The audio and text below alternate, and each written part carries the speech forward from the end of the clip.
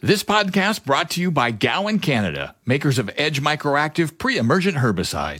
Agriculture is Saskatchewan, and 620 CKRM is your source for everything ag. Welcome to our newly expanded Saskatchewan Agriculture Today. Here's your host, Jim Smalley.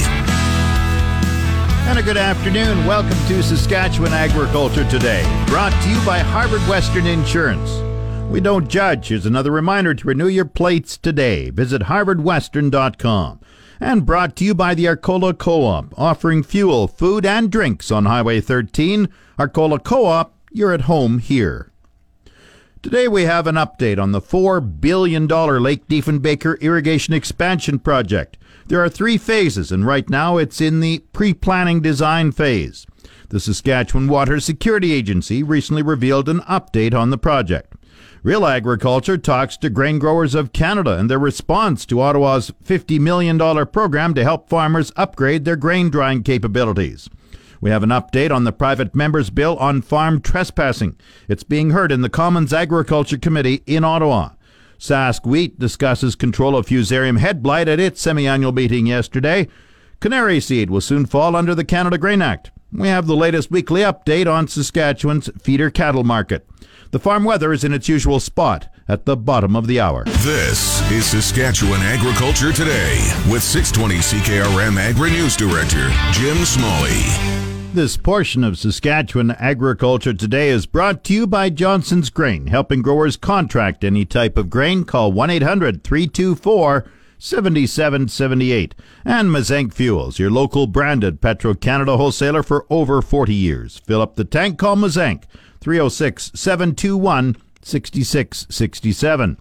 The Saskatchewan Water Security Agency has given an update on the $4 billion Lake Diefenbaker irrigation expansion project.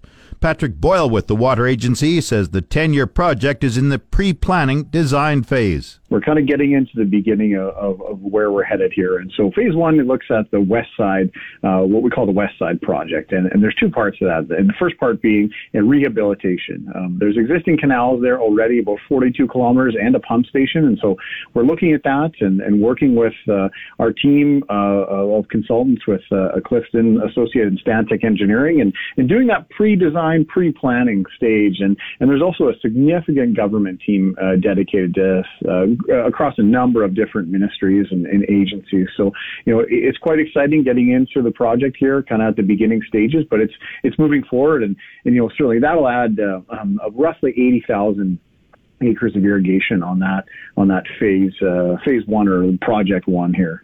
And that's cost of $500 million. What is the time frame for that? Right now, our plan is looking at doing that pre-design and pre-planning phase, and we'll really get to determine exactly the cost and the timing after that's done. But for the next 12 to 18 months, that's kind of where we're at. We have to do our due diligence and do our assessment work and do our engagement work with our stakeholders and in engaging with our First Nations and Métis communities, and that's all part of that pre-design and planning phase as we work towards kind of getting this project down the road. So that's you've outlined phase one, but the time frame sounds like you just really aren't certain yet when it would start and end. What's the phase 2 outlook? Yeah, phase 2 is an expansion of that phase 1. So further continuing that west side project, moving north, and that one kind of moves north towards that Asquith sort of Rosetown areas, and it would add an additional 260,000 acres of irrigation. So that one. Really, a lot of it gets kind of planned or implemented based on that pre-planning design that we're doing in phase 1, because really phase 1 and phase 2 are connected, and you have to build the pump station and things to be able to actually get water to phase 2. So timelines and things are informed by that, and also the cost. So we're undergoing that work right now and all our assessment work, and it's exciting, and it's one of those truly amazing projects for this province, kind of, as we look at things that have been done in the past. And how much cost, and what would be the additional amount acres of irrigation for the phase 2? Phase 2 would be about 260,000 acres of irrigation. And cost-wise, we're kind of looking in that $2 billion range for both of phase 1 and phase 2.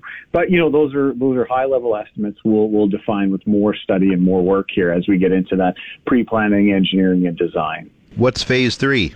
Phase 3 looks at the Qu'Appelle South project, and that goes down from Buffalo Pound, or down from Qu'Appelle Dam to Buffalo Pound Lake, and adds roughly, another 120,000 acres of irrigation, and that's, forecast to be another around that $2 billion mark. So all total, it could be up to $4 billion for each 3 phases of the project. But, that one is probably the project that would go, as we look at the phases, it's the third phase in the sequential order here.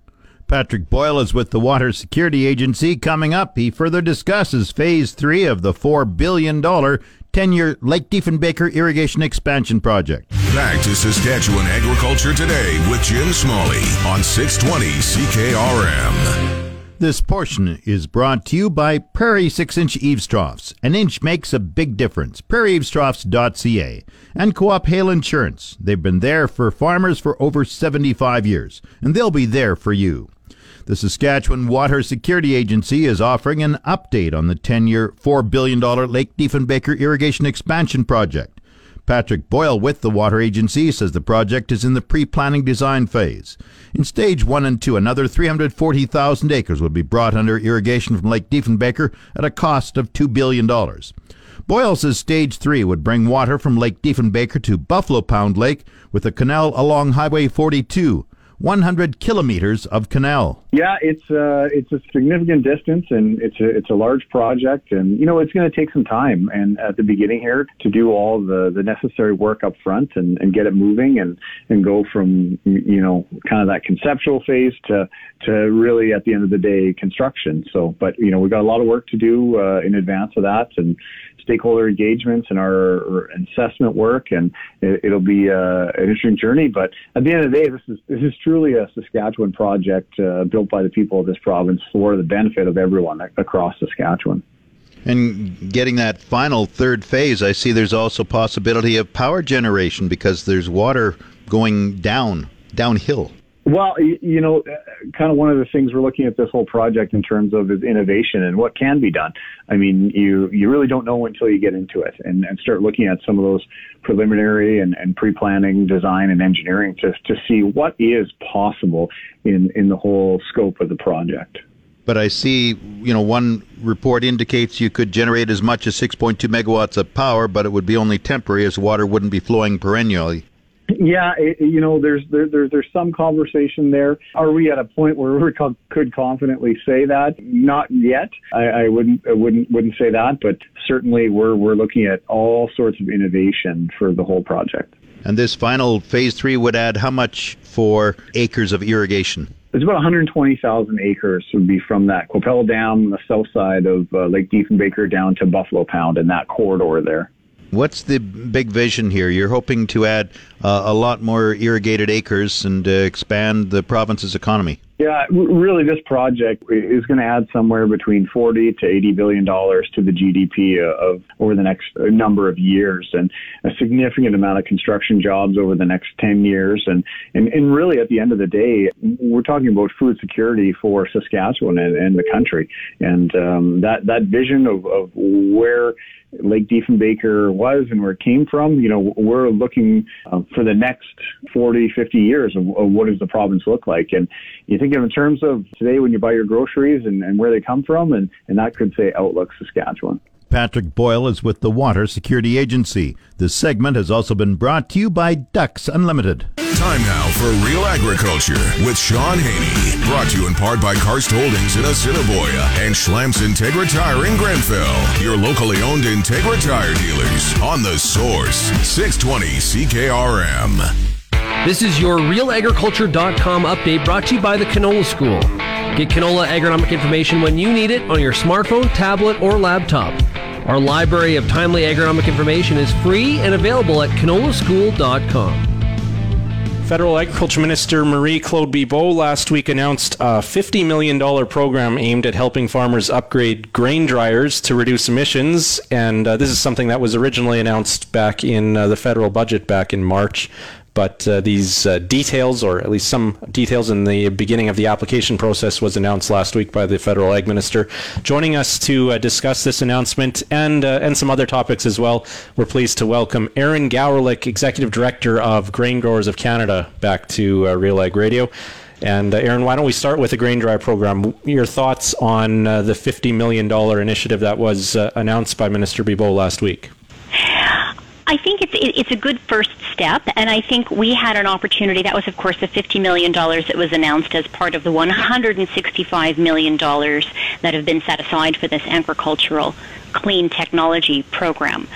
And so that $50 million we know can be used either to retrofit an existing grain dryer to make that grain dryer more efficient or to purchase a new grain dryer. I do have to thank the federal government. They did reach out to grain growers in advance of the announcement and did seek some feedback from us in terms of how we could incentivize some of our farmer members to take advantage of this funding. And what we learned through an initial survey that we did with some of our members was that a lot of them had recently purchased new grain dryers or made retrofits to their existing dryers. So I don't know to what extent you'll see a significant amount of uptake for retrofit of what are likely already some pretty efficient grain dryers. But I think that the majority of respondents indicated that if they were in need of a new grain dryer, they would certainly take advantage of this program to help offset the significant cost of purchasing one, and in so doing, with a newer dryer, be a little more efficient. The criteria, the main criteria from what we understand from Minister Bibeau's office is that these dryers simply must be more efficient or from an energy, from an emissions perspective, that they would have reduced emissions versus the status quo. Do you feel that's clear enough, or that it's going to be a simple enough process to appeal to producers to sign up to incentivize adoption of more efficient drying equipment? I think that's, in terms of process and how straightforward it will be, that's yet to be determined. So I think it's a good question. It's a fair question. But I think based on the feedback we were seeing, too, is that grain dryers are being designed now. Modern grain dryers are as efficient as they can be. And so I think the incentive there will be, if you're operating with an older piece of equipment and purchasing a new grain dryer is going to offer greater efficiency, then this is going to help offset the cost. We had the chance last week to also ask Minister Bibeau about a related topic or development, and that is the commitment that her and the Environment and Climate Change Minister Jonathan Wilkinson have made to offer rebates for the carbon tax or the price on pollution paid for fuels used for grain drying. Any update on that front? Minister Bibeau she indicated that they're still in talks and that that will be an announcement down the road, but no update at this time. No, that was outlined in Budget 2021, and I believe that's where it was estimated that farmers who reside in the backstop jurisdictions, so in Alberta, Saskatchewan, Manitoba, and Ontario, would be eligible to receive up to $100 million in the first year. And then, of course, the returns in future years are going to be based on the proceeds from the carbon tax collected in the prior fiscal year, and that's going to increase over time as the price on pollution increases. So that was their plan, and that continues to be their plan. Of course, we are at Grain Growers of the view, along with many, if not all, of our national partners on this. We're in support of MP Philip Lawrence's private member's bill. Bill C-206, which is one we hope we'll see will cross the finish line. And this is, if you recall, an exemption for the agriculture sector, because we believe that if you recognize that the cost is unfair, if you recognize that the cost is significant, then let's reduce a significant amount of red tape, where the only people who are going to profit from that process will be the accountants who have to process those applications. And let's just ensure that farmers and ranchers across the country are exempt. This has been your Real Agriculture Update. You can find out more about this issue or many others at realagriculture.com. It's your agri-weather forecast on The Source, 620 CKRM. The official 620 CKRM farm weather is brought to you by Shepherd Realty in Regina, specializing in farm and ranch real estate in Saskatchewan. Call Harry, Justin, or Devin at 352-1866. And Moose Jaw Truck Shop, the #1 choice for any diesel engine repair. Drop in, no appointment necessary, or visit moosejawtruckshop.com. Partly cloudy today, wind east 20, gusting to 40, the high 21, the low 12. Thursday, mainly cloudy, 60% chance of showers or thunderstorms tomorrow. Wind southeast 20, gusting to 40, increasing to 40, gusting to 60. The high Thursday, 25, the low 15. Friday, cloudy, 70% chance of showers, windy, the high 18, the low 11. Saturday, sunny, the high 24, the low 12.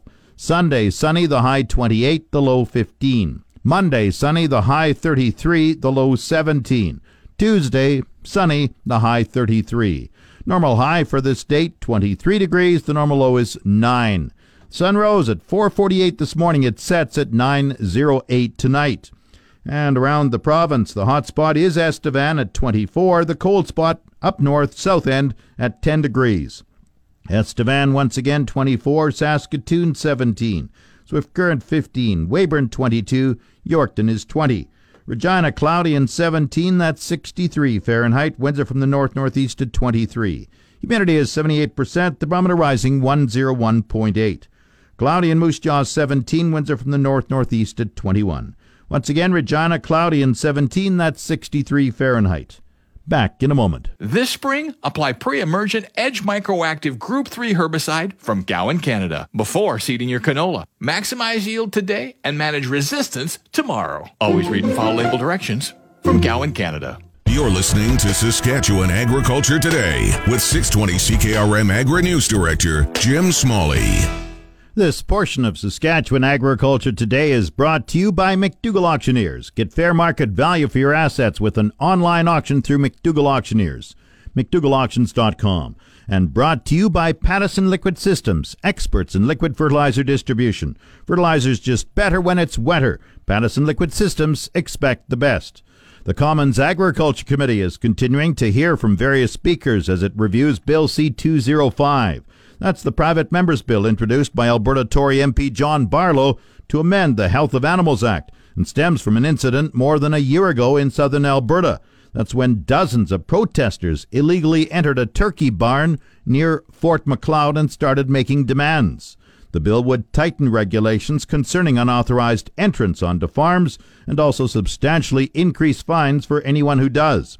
Darren Ference is with Turkey Farmers of Canada and farms in southern Alberta. He spoke to the committee about the incident near Fort Macleod and the impact it had on the family that lives there.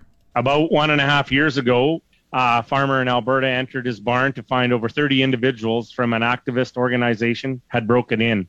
Additionally, the activists had made sure that the RCMP and press were called and were on site. This was a huge shock to the farmer. Imagine if you woke up in the morning to find a group of strangers sitting at your kitchen table, or showed up to work and had them sitting all around your office on the floor. Despite being on private property and breaching biosecurity protocols, the group demanded turkeys be released to them before they would leave. The turkey farmer handled the situation well, being open and honest, and pointed out to the on-farm programs in place for the welfare of birds. However, the situation was difficult for both the farmer and the turkeys in his care, and points to the absolute importance of this bill. Break-ins not only breach the farm biosecurity, they negatively impact the farmers and their farm families, and have ramifications on their feeling of safety and well-being.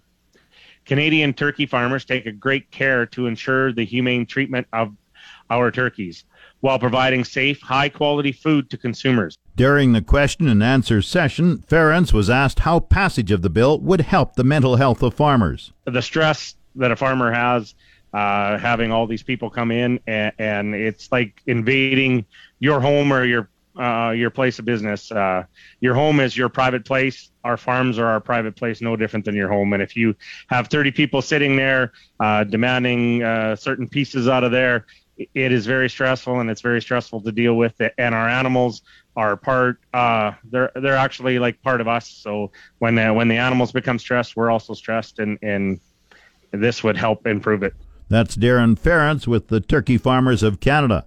An integrated strategy is required for fusarium head blight management in wheat and durum. Dr. Randy Kutcher with the University of Saskatchewan made the following comments during the Sask Wheat semi-annual meeting yesterday.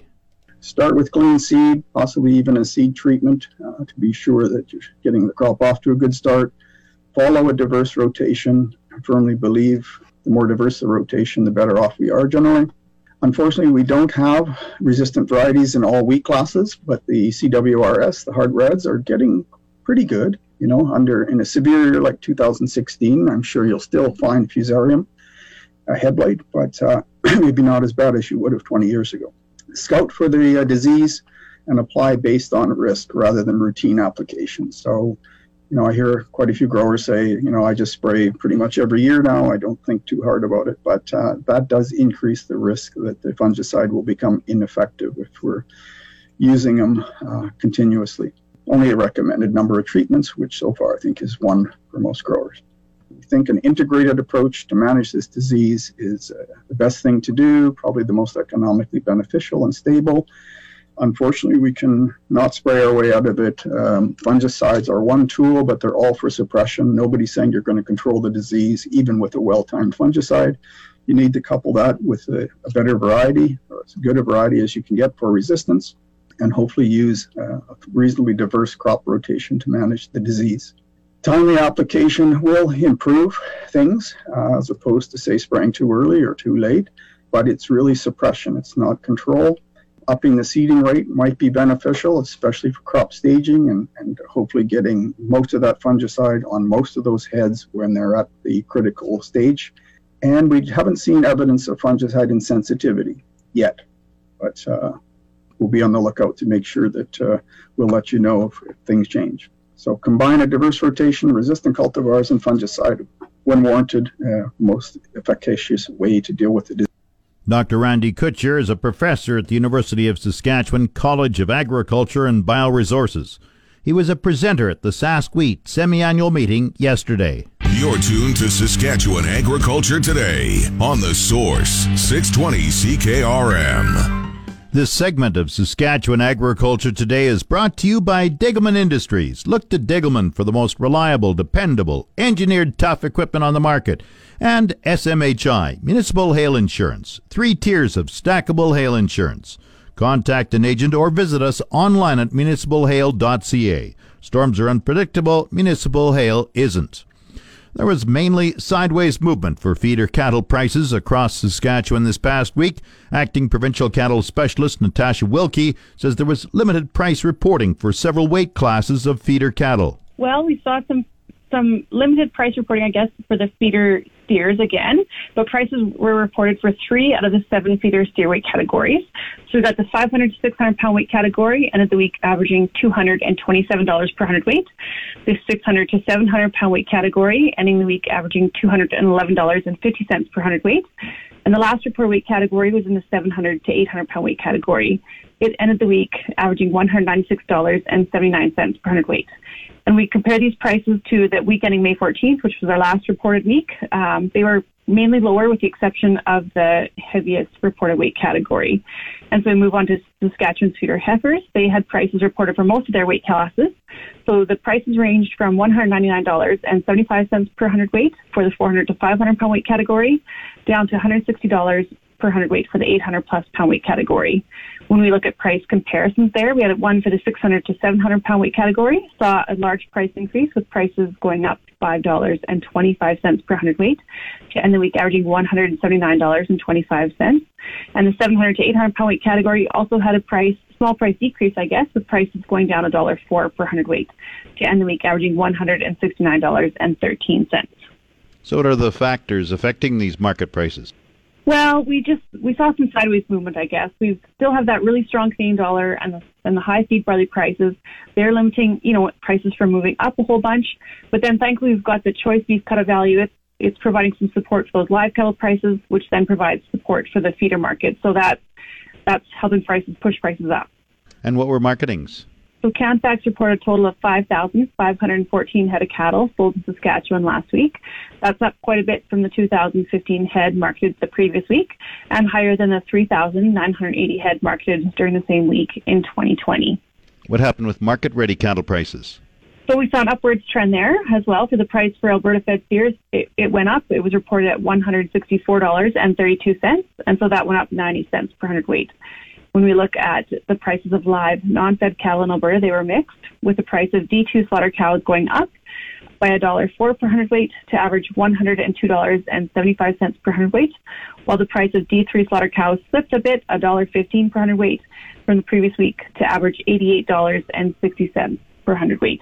Natasha Wilkie compiles the weekly feeder cattle market report for the Saskatchewan Ministry of Agriculture. The Market Updates with Jim Smalley on The Source, 620 CKRM. Market Update brought to you by Nelson GM in Assiniboia and Avonlea. If you are a Costco member, get huge savings on current 2019 and 2020 SUVs right now. And brought to you by Sask Pork. Saskatchewan's growing and vibrant hog industry creates economic spin-offs and career opportunities in our rural communities. Find out more, visit saskpork.com. Grain prices were showing downward movement in early trading today. Canola fell $26.50 at $7.20.27. Yellow peas dropped $18.38 at $337.76. Number 1 red spring wheat went down $9.68 at $309.89. The rest were unchanged. Durum $317.83. Feed barley $264.65. Flax $701.94. Lentils $760.50. Oats $216.53. Feed wheat $238.84. On the Minneapolis Grain Exchange, spring wheat fell 25 cents at $7.46 and a quarter cent a bushel. It's the Livestock Reports on The Source, 620 CKRM. The livestock quotes are brought to you by the Weyburn Livestock Exchange. Call Weyburn 842-4574. Now the latest livestock quotes. Assiniboia Livestock had a regular cow and bull sale on June 2nd. Prices are holding steady. From our last sale, we saw a small drop in heiferettes. Heiferettes sold from $120 to $135. D1 and D2 cows sold from $98 to $110. D3 cows sold from 50 to 75 cents, and canner cows sold from 14 to 40 cents. Slaughter bulls sold from 109 to 127. This is Jordan Stevens with the Assiniboia Livestock Market Report. Have a great ranching day. And the latest Saskatchewan pork prices, and this is for both the Sig4 Brandon plant and the BP4 Moose Jaw plant. It's $244.53 per CKG. Coming up, the Resource Report. This is the Saskatchewan Resource Report on 620 CKRM. Here's Jim Smalley. Now the Resource Report, brought to you by the Prairie Co-op Grow Team, fueling farms, feeding families in Cupar, Ituna, Lipton, and Strasbourg. Nutrien has unveiled a portfolio approach to its North American Carbon Pilots Incentive Program. Nutrien has announced a partnership with a wide range of companies to provide incentives to farmers to adopt sustainable agricultural practices through creation of a verified carbon asset.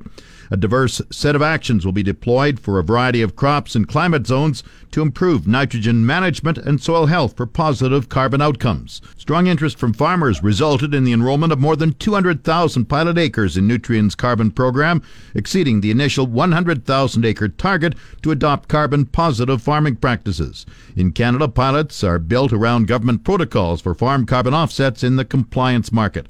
Farmers in Saskatchewan, Alberta, and Manitoba will work with Nutrien to improve carbon performance through nitrogen management and conservation tillage.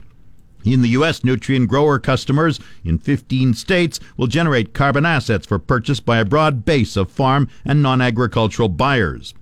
On the markets, the TSX is down 41 points at 20,024. The Dow has fallen 49 points at 34,550. Oil is down 28 cents at 69.77 a barrel.